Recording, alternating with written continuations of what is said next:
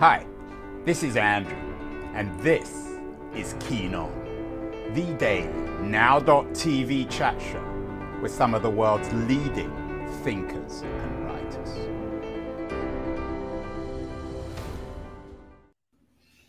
Hello, everybody. It is September the 9th, 2022. And of course, all the world is talking about today is the death of the British Queen, Elizabeth II.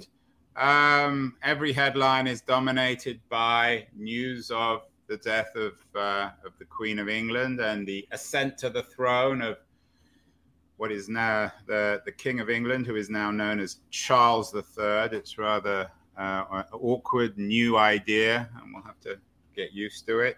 Guardian, of course, dominates the British newspaper, but the American newspapers are jumping into, even though America was founded on a hostility to the idea of monarchy. New York Times leads with it. Wall Street Journal, one of the Murdoch newspapers, leads to it, talks about a rain dawn as Britain mourns its queen. Even the Washington Post has forgotten about Donald Trump for a few minutes and talks about Britain mourning a life of duty and service. It's a very curious thing. We're all mourning a woman we didn't know, a woman who is about as profoundly distant in cultural, geographic terms as imaginable. Polly Toynbee of The Guardian, no great fan of the royal family, talk about in grieving for the Queen, we also mourn the losses in our own lives. And I wonder whether our obsession, perhaps, with the death of the Queen and the British royal family is bound up in our lack of belonging, our idea that we don't have a belonging in the contemporary world. And the Queen, God bless her, we didn't know her, perhaps she didn't know herself, but she did belong. She belonged to an institution. She belonged to a way of life, a way of commitment, a life of duty and service. One person who's been given a lot of thought to the idea of belonging is my guest today, Kim Samuel, a Canadian academic, social activist. She writes and thinks about the right to belong. For Kim Samuel, she, for the last 2 decades, has been focused on a vision of human connection and rootedness. I'm not sure if she's a monarchist, but perhaps some of the ideas that she's been thinking about touch on the royal family. And Kim has a new book out. It's called, appropriately enough, On Belonging, Finding Connection in an Age of Isolation. Kim is joining us, appropriate enough, perhaps, in our age of isolation, from a hotel in New York City. Kim, I don't really want to talk about the death of the Queen herself, but is there any truth, do you think, in this obsession we have collectively with the British royal family and this crisis of belonging that you've spent so much time thinking and writing about? First, to say thank you. Thank you very much for having me around today. I've been thinking a lot about this since the death of the Queen yesterday, and seeing such an outpouring from not only the UK and not only the Commonwealth, but really all around. And to your point, one of the articles that you were showing just now, that we can feel a loss too, the losses in our own lives. Well, a couple of points on that. The first is really that I thought about the losses in my own life. My father, my sister, my mother, all in the end due to different forms of cancer. But it was the first of those, my father, who had a brain injury, a very serious brain injury in 1997, and was in a coma for 3 months and woke up. And the better he got, paradoxically, the harder it was for him because of the presence of of what I still see in my head as a figure sitting alone at the bottom of a well. He had a lot of disabilities when he awoke, and he awoke very slowly. But I came to see that it wasn't the disabilities, it was the way that people, even well-meaning friends, were treating him because of the disabilities. And I started to look at people living in poverty that were forced migrants, or people because of their ethnicity or their any number of identities that they had were made to feel that they were the other or less than in some way. And it isn't the thing, if you will, it's the way that so I definitely was thinking about the losses in my life yesterday, and also mourning the loss of the Queen. When we talk about the connection, you asked the question about what's that connection with belonging. Well, belonging to a commonwealth, as I do, I feel a sense of belonging to not only to my own country, but to a big group of countries. And a lot of, now with that, it means that we also need to consider, and there's been a lot of articles about it too, which you've probably seen, the history of colonialism in there, and reparations and so forth. But right now, what I'm really focusing on of a really great woman, and what I know as a really great queen. And she knew her belonging from I guess as soon as she was building memories in her life, although she wasn't originally slated to be she knew her belonging because she had a connection with people, with place, with power, with purpose. And to me, those are all the dimensions of belonging. And at the same time, when I look at her life and the life of her eldest child, now King Charles III, I wonder how much isolation they might have felt, and he may have be feeling now, about being designated in such a high place with such high expectations, and maybe sometimes feeling cut off. I actually in my book touch on that with regard to, I'm getting used to saying this, King Charles III, in that once in conversation with him, and I've heard this with others around him, that he often looks to see who's at the back of the room, because he thinks that might be the most interesting person when so many people are around him. Almost, I don't know, the way a football team would be in a huddle. I say that having never played football in any capacity, but it's that feeling of people pressing in on you, and how isolating that might feel, and that maybe he might have more in common with the person at the back of the room, that also being seen for who they are. Anyway, just a few thoughts. Kim, some people might think that the idea of belonging is a kind of luxury that only the wealthy and the privileged, the Charles III's of the world, can afford. You're Canadian, as you suggested earlier. You're not from the royal family, but you're from the equivalent of an aristocratic family in Canada. Your family owns a large steel conglomerate. What's your own history of the idea of belonging? Have you always sought it? Have you always had an appetite, a longing for belonging? Have you always felt isolated? Well, I'd like to begin with a quotation that we probably all know in some way, either lyrics or from Walt Whitman's poetry. And I think it applies to everyone. I am large. I contain multitudes. So I'd say for me and you, if I may, and anyone listening, that that for most of us, our identity isn't only stemming from the privilege or lack of privilege that we have. Having said that, I acknowledge my privilege. Yeah, let's. You brought up Dylan, one of my favorite artists. That song. He has a wonderful line about Indiana Jones, Anne Frank, and those British bad boys, the Rolling Stones. Can one simultaneously be Indiana Jones, Anne Frank, and those British bad boys, the Rolling Stones, Kim?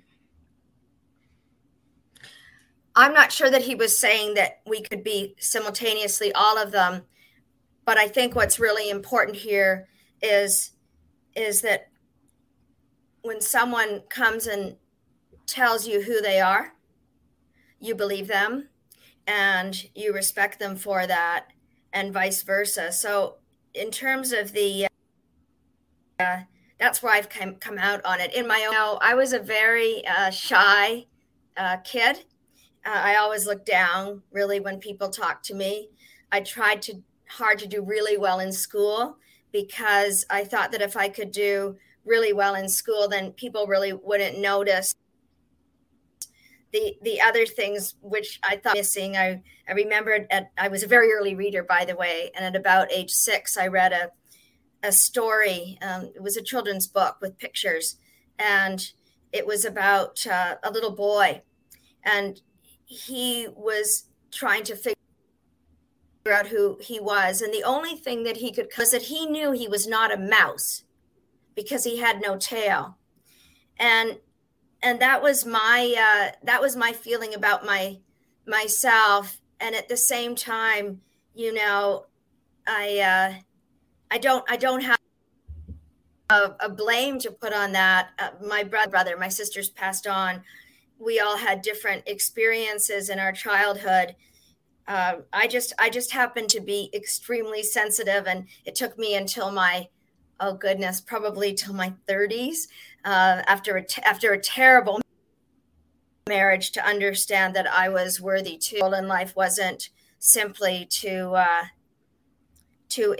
exist and be happy all the time because of what I had, but that maybe I could learn from the way that I'd felt a lot and that no one could see, except that my work is now and for the past 20 years and counting, focused a lot on groups of people that are isolated all the time. And not only that feeling that I describe as sitting alone at the bottom of a well, but also the lack of agency and lack of choice is really pervasive.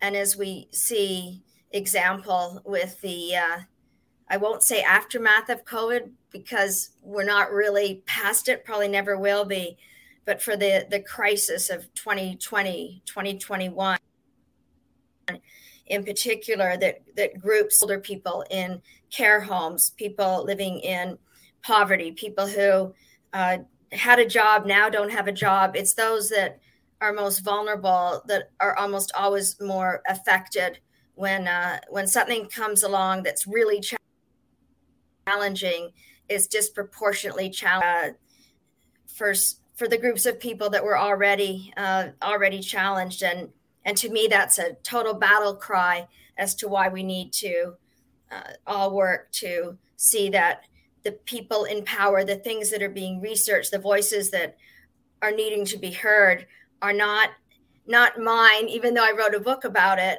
It's about all the people that I can bring into that book and into my work who can most illustrate diversity and belonging. And I'm very happy to be what I call a passionate messenger of a powerful message. The idea of belonging has been picked up by many powerful people. I've heard Mark Benioff, the CEO of Salesforce, for example, talk extensively about it. So you're not the first or the last. We had Peter Goodman, the author, journalist, on the show at the beginning of the year, talking about what he calls Davos man, how the billionaires have devoured the world. And he picks on, particularly on Benioff. He says he talks a good game when it comes to improving the world, but ultimately he's part of the World Economic Forum class. You're part of that class too, Kim. In fact, I saw a Toronto Life mock poll from a few years ago. Canadians going to Davos. You were ranked number 11, two after my old friend Don Tapscott, who's been on this show before. I know Don. Yeah. And they joked that your objective in going to Davos was to convince the world that despite the shakiness of the parts of the Canadian economy, her steel empire, I'm not sure if it really is your steel empire, but the steel empire of your family is doing just fine. Do you think that a woman like yourself who leads a Davos woman lifestyle from Oxford to Harvard to Toronto to Davos, do you think that you can really write authentically, and I use that word carefully, I'm not a big fan of it, about the idea of belonging? Is there any contradiction? I think a journalist like Goodman might suggest there is. Well, wow, there's a lot to unpack there. I'll do my best. I don't know what Davos woman means until I got. You go to Davos. You're one of the regulars there, yeah. Well, you sure? I started going to Davos. Thing that was well back in the last century, called a group of young global leaders of tomorrow. Now young global leaders, and it was because of environmental work that I was doing. I go there because I get to learn a lot, really, every year. Frankly, and my family business CEO would be the first to tell you that probably he should be going there. And in the past, when my dad was alive, he referred to Davos as this highfalutin stuff. And so it can be, if you want to go, then you go. I'm a small businessman, and I go because I get to learn. I really get to learn a lot. And I know that that may sound, well, why can't everyone go? Well, I don't have the answer to that, but I can also live that life that you say. My life is a quiet life. I spend a lot of time in the field.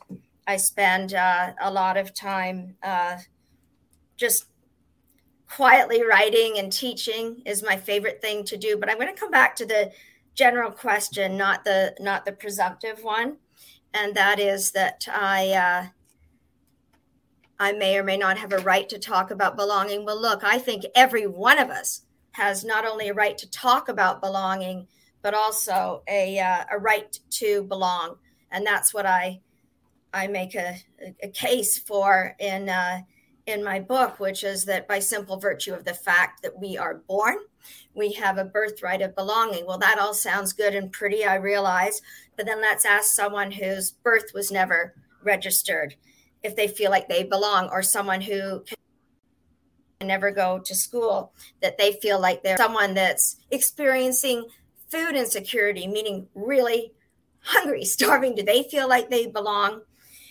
And I take an approach that's human rights based, but really based in communities taking charge. So I think I know where you're coming from. I don't feel it's going to be very useful for me to defend how I was born or live. I can tell you I miss my parents every day, and I'm so proud of them, and I'm proud of my sister who's gone, and I'm like anyone who's lost members in their family and miss them a lot. I feel that the best thing, that's something that doesn't belong to me, it doesn't belong to any of the other people that you're talking about. It's perennial. It's as old as our existence that I know of, the tendency to other people, to make somebody less than, to build yourself up. And it's not about me owning this. It's me, I hope, about making sure that it's something that's in our consciousness, to help to have it be in the zeitgeist, to honor, which my book is full of, people whose stories are truly incredible, and what they've had as challenges, and how they've used their resilience and their leadership to help a lot of other people in finding their belonging and making sure it's upheld in the law. And that comes back to the messenger. But I also did my homework and my research. This wasn't meant to be an effort just to join a chorus. Kim, you brought up the example of someone who's extremely hungry, perhaps starving, and you asked them about belonging. Not you, but one would ask them about belonging and finding connection in an age of isolation, and that they might demand the right to belong. My guess is if someone's really hungry and starving, or their kids are starving, or they're homeless, belonging is not the first thing that they're going to want. They want the right to food, the right to shelter. So right. I don't see why or how most people really care about belonging. Sure, it seems to me a bit of a luxury. It's the kind of thing that people like you and I can afford, but most people, when they're concerned about their next meal or their next job, simply don't have the time or the energy or the luxury to think about. Well, I think the word that we want to take out here, at least I would, is the word luxury. So if we take that word out, we're left with belonging. I think you're right. When I've done a lot of work, field work, had been able to travel extensively, and it's not belonging in the English language or equivalent of other languages that people talk about. But I also, if people are hungry or out of work or experiencing abuse in the home, it's not only about that thing, and that thing is horrible. It's also, to me, a lack of belonging, a lack of agency, a lack of, and that if we can lift this up and make it meaningful, it could be helpful. Recently, a man by the name of Ken Roth, he's very recently retired, director of the international NGO Human Rights Watch.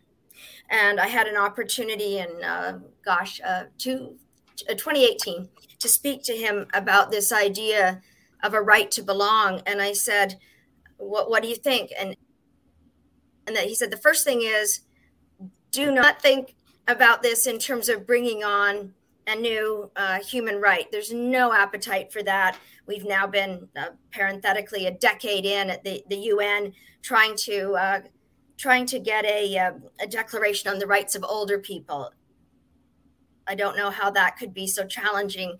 He said, look at the right to belong as a way to lift up neglected rights. And I said, well, like which one, for example? And he said, you pick any of them. And that's where the way that I look at this was born. So you're right. People do not have this luxury to think about belonging in the way that you say. I guess maybe that's my job, and I'm okay if a million other people are doing it, frankly. I think a lot more people are working at it. All of the community about in the book are people that are doing just that. But it's not a matter of this is the flavor of the week or this is the flavor of the month, and it's not about that. To me, it's really fundamental. And if someone's right of belonging, this birthright of belonging is denied or not upheld, I believe that you're going to see a real uptick in the huge challenges facing us today. You talk a lot about the right to belong, and in fact, you suggest that I think that that the UN needs to pass an equivalent right to belong alongside its Universal Declaration of Human Rights that, of course, Eleanor Roosevelt was so instrumental in founding. That was a long time ago, Kim, when these international institutions and organizations seem to have a little bit more credibility, organizations like the UN. Should we still place faith in those kinds of institutions? I mean, I know you think that the Universal Declaration of Human Rights has had an effect. Perhaps it has, but there's still around the world an enormous disrespect for human rights. It doesn't seem as if the UN Declaration has made any difference on that. Just look at Ukraine or Russia or China. We did a show on China yesterday. So what difference would it make, for example, if the UN did indeed pass a universal declaration of belonging? What difference would it make to the world? I don't think it would make much difference to the world unless we had much stronger power and empowerment at the level of communities. I also, though, don't think it's wise But then we wouldn't need it. I mean, it's chicken and then we wouldn't need the declaration. You're right. Then we wouldn't need it. But in the meanwhile, I'm not. Actually, you began talking about the monarchy, yeah, and that that's an example of an institution that, in order to be effective, needs to change a great deal and change with the times. I think that we're seeing with the UN. It's not only what's in there. I mean, a lot of things is created after World War II, left out indigenous peoples, left out a lot of the voices. Where were the voices speaking from the global South more? And when we see the kinds of challenges we have today, we could ask, what is our government doing? Is valuable. I believe that unless we have something to replace it with that is a body that at least brings a lot of people together for discourse, then we shouldn't give it up. At the same time, I'm really arguing the strength of communities, of governance systems to be shifted out of traditional vertically integrated centers of power. Cities, for example, we see in the last decade, particularly around change, cities coming up to the forefront, not waiting for the state to act. So I think it's really a combination, but underlying all of it is who's in the conversation in the first place.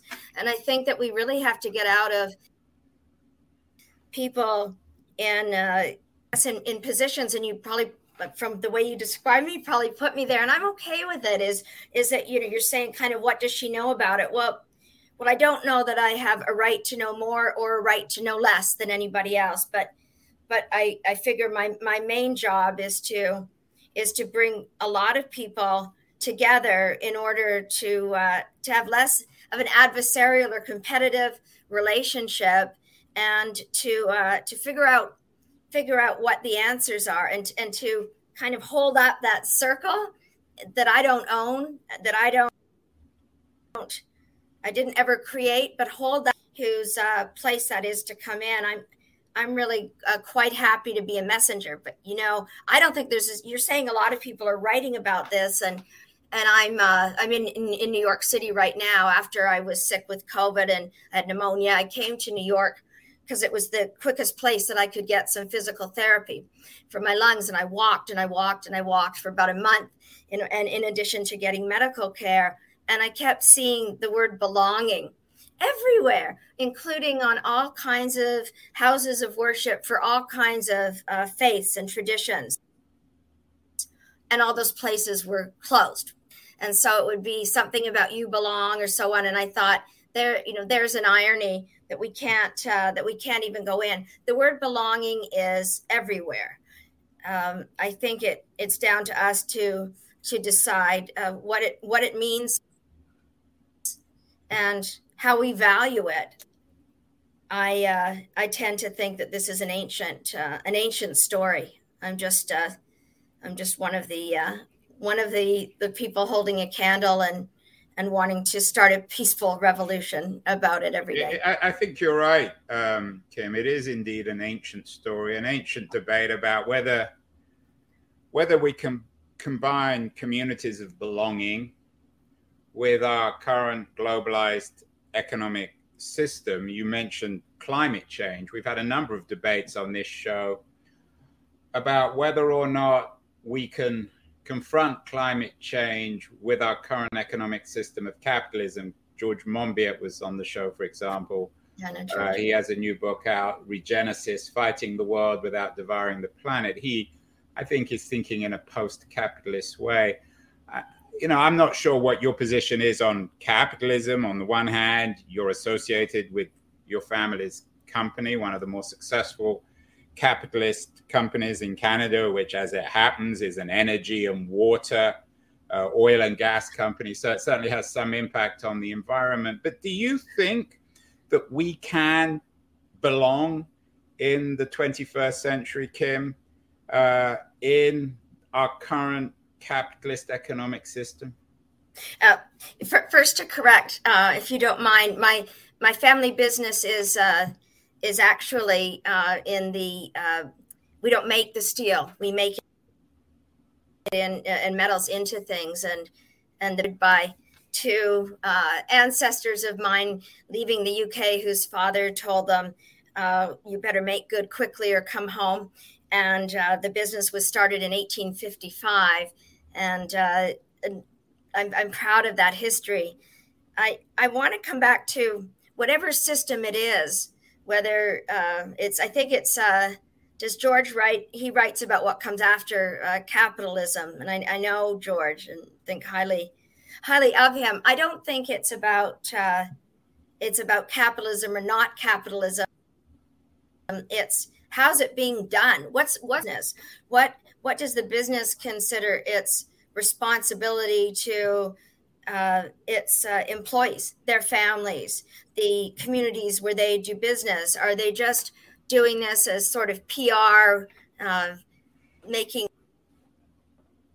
sponsoring, making things look good, or is this really of the business? So I'm not. I guess if I was asked, am I pro-capitalism or anti-capitalism, I would come down on the pro side, but not because of being part of a business, but because I feel that the private sector is a very important engine, and particularly those businesses that are called social businesses, social entrepreneurship.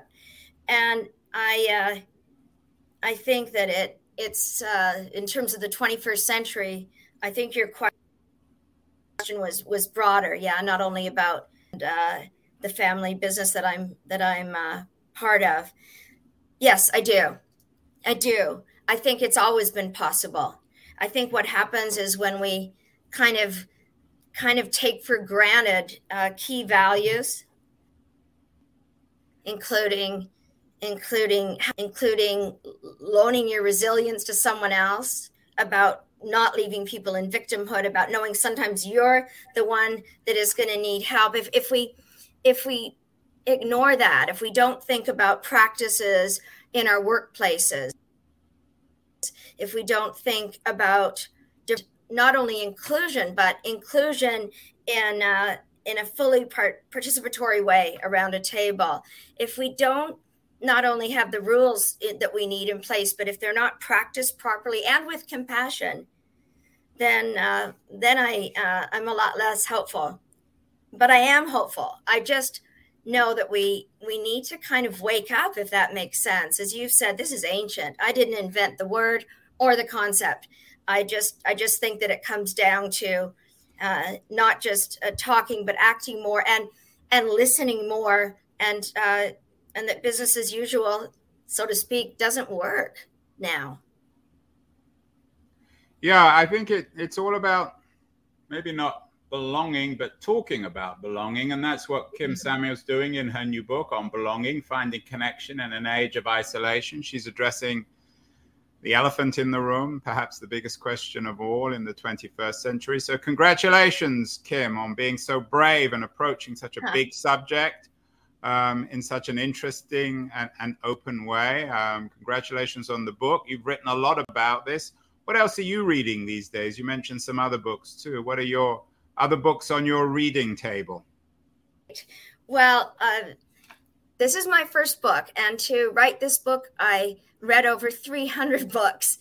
So I've now gone back to the things that have inspired me the most, and they're one is von Eschenbach's Parsifal, the knight that I really he's in my book actually as a person that I write about the about compassion and about how in any tradition or telling in history we look at the Grail quest usually as there's sort of the initiation, the call to it, and then there's the slaying dragons and rescuing fair maidens, and then the last part doesn't get as much attention, and that's the part where all you have to do, seemingly not much, only few of the knights achieve this, is to show compassion for the dying king.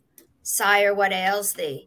And I do think about, I've been going back to that very recently because my book's about to come out and I'm going to my sources of inspiration. Is what you just said about really listening. Another is really anything by Wendell Berry. Identifies himself first as a farmer, and then as a poet, and his essay "What Are People For?", which I think is a read that really everyone should have, and it brings it down so basically that if we see each other, listen to each other with a lens of, oh, you're there, I just met you, but what do? You're there, then we're really missing out why we're here. Those are a couple. And then William Blake, the first poet that I ever read as a young reader were the Songs of Innocence, Songs of Experience. And I've often said that those poems saved my childhood, to understand that wherever you have good, there's bad, that we're full of opposites and contradictions. That's really okay. It helps to understand that things are in the whole so that we don't go off and, in inverted commas, try to save the world. We just try to do our part to make things a little better.